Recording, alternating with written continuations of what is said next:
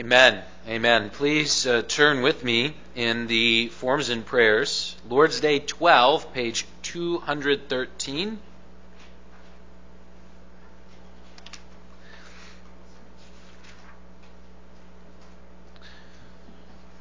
Continuing on the points of who Christ is, as summarized in the Apostles' Creed, we come now to his title, that Jesus is Christ, which just means anointed. It means anointed one. And so we see that right there in question 31. We'll read together and we'll say the answer together. It's a little longer, but we'll say the answer 31 together, and then question answer 32 again, we'll say the answer together. So we begin with question 31 on page 213. Why is he called Christ, meaning anointed? Because he has been ordained by God the Father and has been anointed with the Holy Spirit to be our chief prophet and teacher, who fully reveals to us the secret counsel and will of God concerning our deliverance, our only high priest, who has delivered us by the one sacrifice of his body, and who continually intercedes for us before the Father, and our eternal King, who governs us by his word and Spirit, and who guards us and keeps us in the deliverance he has won for us. Then question 32. But why are you called a Christian? Because by faith I am a member of Christ, and so I share in his anointing. I am anointed to confess his name, to present myself to him as a living sacrifice of thanks, to strive with a free conscience against sin and the devil in this life, and afterward to reign with Christ over all creation for eternity. It's the confession we hold in common. Let us turn now to the very Word of God. 1 Peter chapter 2.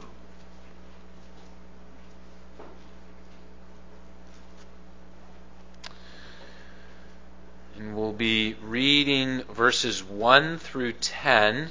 This is page 1294 in the ESV Bibles under the seat. 1 Peter 2, we'll read verses 1 to 10, and we'll be really zooming in on verses 4 and 5 and 9 and 10. But we'll read verses 1 to 10. So 1 Peter chapter 2, we begin our reading at verse 1. Let us hear the word of God. So put away all malice and all deceit and hypocrisy and envy and all slander. Like newborn infants, long for the pure spiritual milk, that by it you may grow up into salvation, if indeed you have tasted that the Lord is good. As you come to him, a living stone rejected by men, but in the sight of God chosen and precious, you yourselves are like living stones, are being built up as a spiritual house to be a holy priesthood, to offer spiritual sacrifices acceptable to God through Jesus Christ. For it stands in Scripture, Behold, I am laying in Zion a stone, a cornerstone, chosen and precious, and whoever believes in him will not be put to shame. So the honor is for you who believe, but for those who do not believe, the stone that the builders rejected has become the cornerstone, and a stone of stumbling and a rock of offense. They stumble because they disobey the word, as they were destined to do. But you are a chosen race, a royal priesthood, a holy nation, a people for his own possession, that you may proclaim the excellencies of him who called you out of darkness into his marvelous light. Once you were not a people, but now you are God's people. Once you had not received mercy, but now you have received mercy. So far, the reading of the holy word of God. Dear congregation of our Lord Jesus Christ, Göbekli Tepe, the Great Pyramid, and the Nap of Hawar. I think I said that last one correct. Now, these are three structures. One is a home, one is a tomb, one is a temple. They are in very different places, many hundreds of miles from each other. They are very different sizes, but they all have this in common. They are all structures made mostly of some kind of stone, which have existed since long before the birth of Jesus Christ. And they're all standing. One of them had to be, dug out of the ground, but they're all standing in relatively good condition, at least two of them. And the third one, you can still see all of what everything was and where everything, and what everything, where the structures were and the beams and all these things once you buried it out of the ground, dug it out of the ground. So what is the point of this? Well, there are many buildings that are still standing, some in better shape than others, that were made before the birth of Jesus Christ, and they're still standing because they were made of one kind of stone or another. A stone building is a solid building. A stone building makes you think of permanence. It makes you think of a strong structure. Well, this is part of what we're getting at. This is part of the great picture, with kind of pictures upon pictures, because it's all pointing back to the one who is the living stone. But this is the image of our text, brothers and sisters. We are not just to be any kind of house. We are to be the stones that make up a stone house. And that stone house is a spiritual house. It is God's house. It is his church. It is those who worship him. And so, as those who are called to be the many stones that make up that structure upon the cornerstone, Jesus Christ, we have that image, that picture of our text, which brings us also to, and is related to, in the very language of the text, with the word chosen and precious, a chosen race, which relates to being anointed, being appointed, being called out for a special thing. And so our theme tonight is this: following the Anointed One, Christ Jesus, live out the purposes that you are anointed for. And we look at anointed to serve, anointed to teach, and anointed to reign. Those are our 3 points tonight. So first, anointed to serve. And what does anointed mean? It's not a word that we use every day, but we can put it simply this way. To be anointed is to be chosen for a special task. It's to be chosen for a specific or special task. And so we see that language of choosing, which is closely related to being anointed, in our text. First, it is applied to Christ. Christ is the one who was rejected by men, but in the sight of God, chosen and precious. Jesus Christ is the cornerstone, chosen and precious. And so we begin with the Anointed One. And then we're reminded also that to be anointed and to speak of all of us being anointed in Christ doesn't mean we're all called to exactly the same thing. There's a difference between an anointing and the anointing. There's a difference between Christians and the Christ. And so Christ is anointed even in a special way, a precious way, a foundational cornerstone way. But that language of chosen, of being anointed, is right here in our text. even as the anointing of Christ is especially seen in one moment of his life, and that is when he was anointed, appointed, baptized. When he was baptized and the Spirit descended like a dove from heaven, and the voice of God the Father called out, "This is my Son, in whom I am well pleased." But then we move from the Christ, the one, as question and answer 31 says, ordained by God the Father and anointed with the Holy Spirit. We move from the Christ to Christians. And we have also that language of choosing, which again is the basic meaning of being anointed. We have this language also in our text now in verse 9. But you are a chosen race. We are the chosen ones. Chosen ones. We are the anointed ones. Anointed ones. We are Christ's Christians. We are chosen for specific tasks. And so, as Jesus is the only one who was chosen for the task, he is the only high priest, we will not have the same task as him. He's the only high priest. He's the only one who can do the high priestly work of giving up himself as sacrifice for the sins of others. But there is not only the high priest, there are also many priests, and that's who we are. We are a chosen race, a royal priesthood. We are chosen priests. We are all anointed in that way. And so now we ask, well, my task is not the anointed one's task. I don't have the holy priest, the only high priest of God, dying on a cross for others. I don't have that task. What is my task? What is my sacrifice? Well, brothers and sisters, at this point, let's turn first to Philippians chapter 4, verse 18. Philippians chapter 4, verse 18. And we're going to turn to one other text. We're going to look at two very specific things that are detailed and called part of our sacrifice, part of our offering as Christ's priests. The first very specific thing is this, in Philippians chapter 4, verse 18.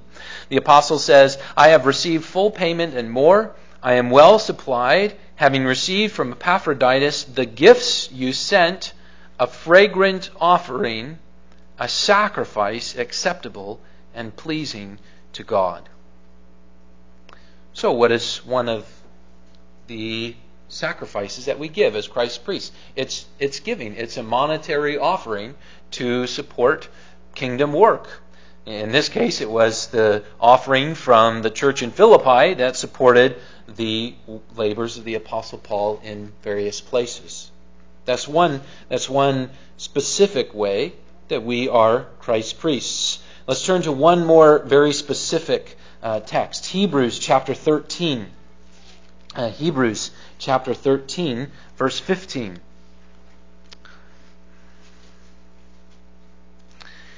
Hebrews chapter 13, verse 15, where we read this. "Through him, then, let us continually offer up a sacrifice of praise to God." And then here's one specific thing which is included in that sacrifice of praise. "That is the fruit of lips that acknowledge his name." So what's another way that you and I are called to be Christ's priests? It's to confess his name together. Saying the Apostles' Creed together, to confess his name. It's the sacrifice of praise, the praise of our lips in songs of praise to God. That is one of the ways we're called to be Christ's priests. Now we have very specific language. We also have very broad language in the New Testament. And one of those places is the very next verse in Hebrews. "Do not neglect to do good." It's not necessarily giving a specific instruction. That's broad language, right? Do good, and to share what you have, for such sacrifices are pleasing to God. And then one more text, and here it becomes even much broader and farther reaching. It's not one specific thing, giving an offering, another specific thing, singing a song of praise. It's our whole life And that's the language of Romans 12, verse 1 and 2. I appeal to you, therefore, brothers, by the mercies of God, to present your bodies as a living sacrifice, holy and acceptable to God, which is your spiritual worship. Or some older translations say your reasonable service. Do not be conformed to this world, but be transformed by the renewal of your mind, that by testing you may discern what is the will of God, what is good and acceptable and perfect. And so what is our priestly work? It's God's people gathered together and singing praises together. It's God's people gathered together and giving offerings for kingdom work. It's also your whole life. Specifically, when you set aside sins and do not walk in conformity to the ways of this world. And so every time that you walk in God's will for God and fight against sin and do not walk in the ways of this world, you're doing your priestly service. You're doing your priestly service. Following, now we go back to the chosen one, following the chosen one, the only high priest, the only one who lived perfectly his whole life, leading up to the one special task that no one else could take, the very offering of himself for our sins on the cross.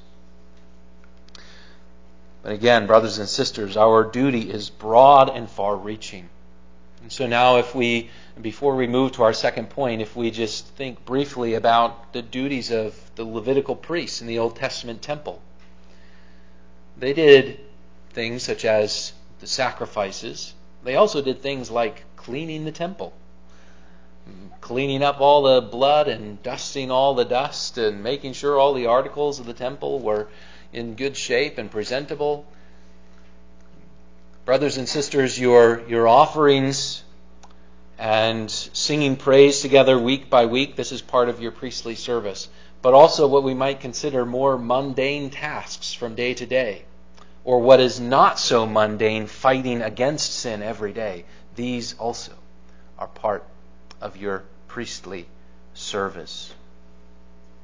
Well, let's come to our second point, anointed to teach. And we see this specifically in question answer 32, that we are anointed to confess His name. And it's also stated very explicitly in our text in the middle of verse 9.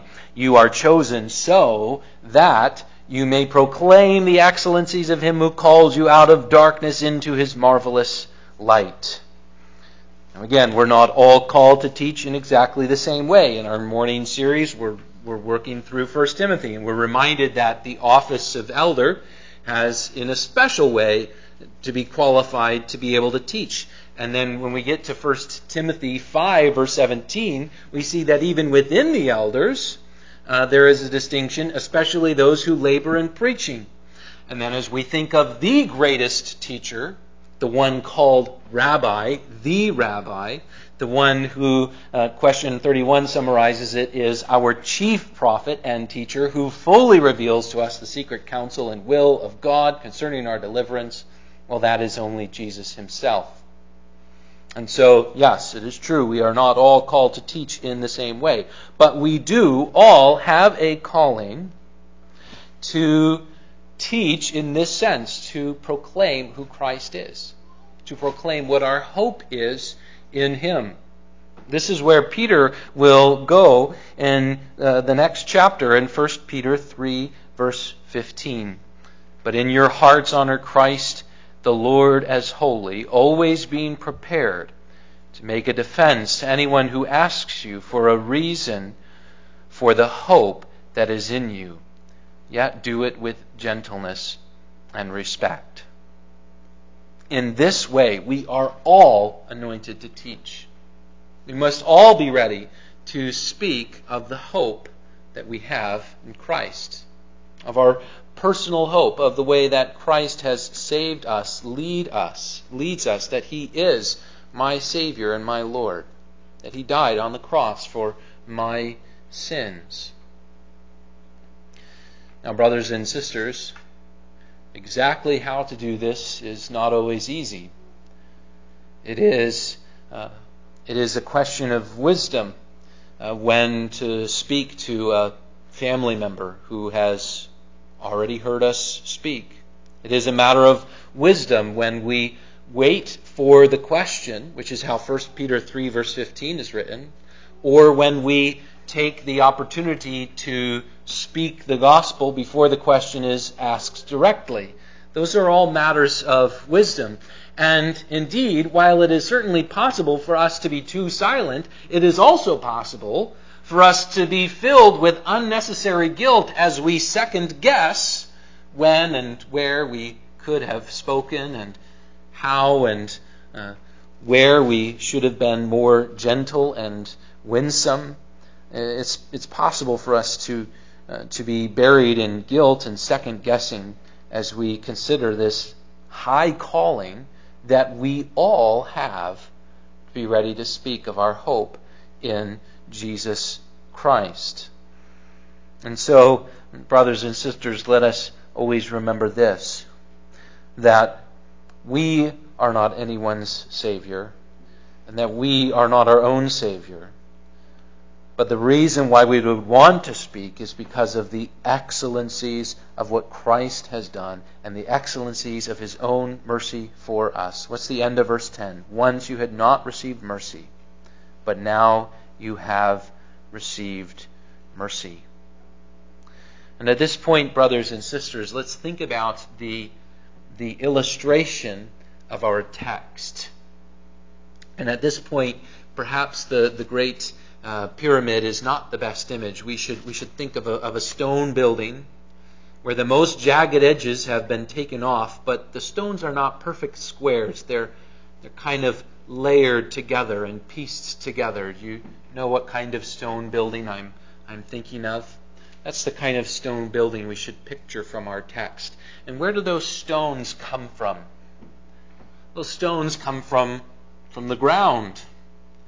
They come from the cold, dark, dead ground. And that's who we are. That's who we are in our sins. We're not only in cold, dead darkness buried under the ground, we also have all kinds of sharp and jagged edges. And what does God do? God goes and He queries us. He takes us out of that buried darkness and into His marvelous light. And then what does He do? He takes off our sharpest edges. He takes off our jagged, rough edges, not to make us all exactly the same. I love how the English pastor Michael Bentley said this. We are not like mass-produced bricks. Listen to this quote from our brother. Quote, God does not mass-produce His children, nor does He expect them all to perform the same kind of service. End of quote. What does God do? He takes us. He takes us out of darkness, out of the dead, buried earth, and He takes us into His marvelous light. He makes us living stones. He takes off our jagged and sharp edges, and then we're not all exactly the same, but He pieces us together into His strong spiritual house. All these different stones, we all have our own shape, our own place to serve, our own place to be set as part of that building, all set upon the one precious cornerstone, Jesus Christ, the foundation and Savior of us all. And He says, here is your place. And here is what I have queried you for. Here is what I have shaped you for. To be individually mine. No one rock is going to look exactly like another even after it's been chiseled and taken the rough edges off and all of that. Not to be, you're still unique. You're still my own precious son, my own precious daughter. But here's your place. In a bigger building, my spiritual house, to be my people. This is a wondrous image that God has given to us. of how he has saved us. Oh, the excellencies of him who called us out of darkness into his marvelous light. And so we repent of our darkness, of our sin, of our rough and jagged edges, and we rejoice to be taken out of the dead earth and shaped and placed into Christ's building upon Christ, our cornerstone. Well, brothers and sisters, we have one more point. Anointed to reign. Anointed to reign. In our text, we see a number of ways the truth that God is our King. For when we're called in verses 9 and 10, a holy nation, a people for his own possession, you are now God's people. Those are words that speak to us being a nation, speak to us being a kingdom. And so it points us back to Christ, the King of kings and our King. And as the Catechism says it, Christ is our eternal King. Now, the text does not say so much about the fact that we are kings, but it does give us one clear indication of that, and that's that we're not just any priesthood, we are a royal priesthood. We are royalty. We are not the king, but we are royal. We are the princes and princesses of the King. Now, this does not mean, again, that we are the king, that we have the authority. No, there's all kinds of ways that we are still subject to a number of authorities while on this earth, and that's really the theme of 1 Peter chapter 2, starting at verse 13 through the middle of chapter 3. But we are royalty, and especially in the earth to come, this will be visibly evident in a number of ways. Consider how Jesus says in Matthew 25, verse 34, that all of his people will inherit the kingdom.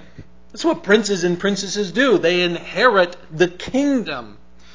Or how about the language of the Apostle Paul in 1 Corinthians 6, verse 2, which is he's looking forward to the time to come. This is contrasted with while you're on this earth. But in 1 Corinthians 6, verse 2, he says, "Do you not know that the saints will judge the world?" We are princes and princesses, and our authority will be especially evident in very visible ways in the time to come. There is even some way that we will be involved in giving judgment on the final judgment day, even if we don't know exactly how that's going to work. We are royalty with certain measures of royal authority under Christ himself. Now, how do we begin to be God's royal people on this earth? Because usually when we think, kings, queens, princes, princesses, we think of like palaces and throne rooms and glamorous things. Well, the first way that we are called to be kings and queens is not such a glamorous picture. It is this. It is to rule sin in our own hearts. It is the first way that we're called to be God's royal people. It is to rule the sin in our own hearts. That's where it starts. We will inherit the kingdom. Our royalty will finally be reigning with Christ over all creation for eternity. And we'll be the judges under the judge on the judgment day. There is much to come, but our royalty, our anointed place as princes and princesses begins with the call to rule over the sin of our own hearts. We are indeed those who are to be called out of darkness into his marvelous light. Or here is the language of question answer 32. We are to strive with a free conscience against sin and the devil in this life. Now, it doesn't sound the most glamorous, right? When I say the first way that we're called to be kings and queens, the first way that we're called to be God's royal people is to rule over the sin of our own hearts. Well, that's that. That the image of that is not a great throne room and royal garb. It's that it doesn't sound very glamorous, but it is in God's sight a awesome thing when people rule over sin. Let's consider how God's wisdom says it to us. God's Proverbs 16, verse 32. Proverbs 16, verse 32.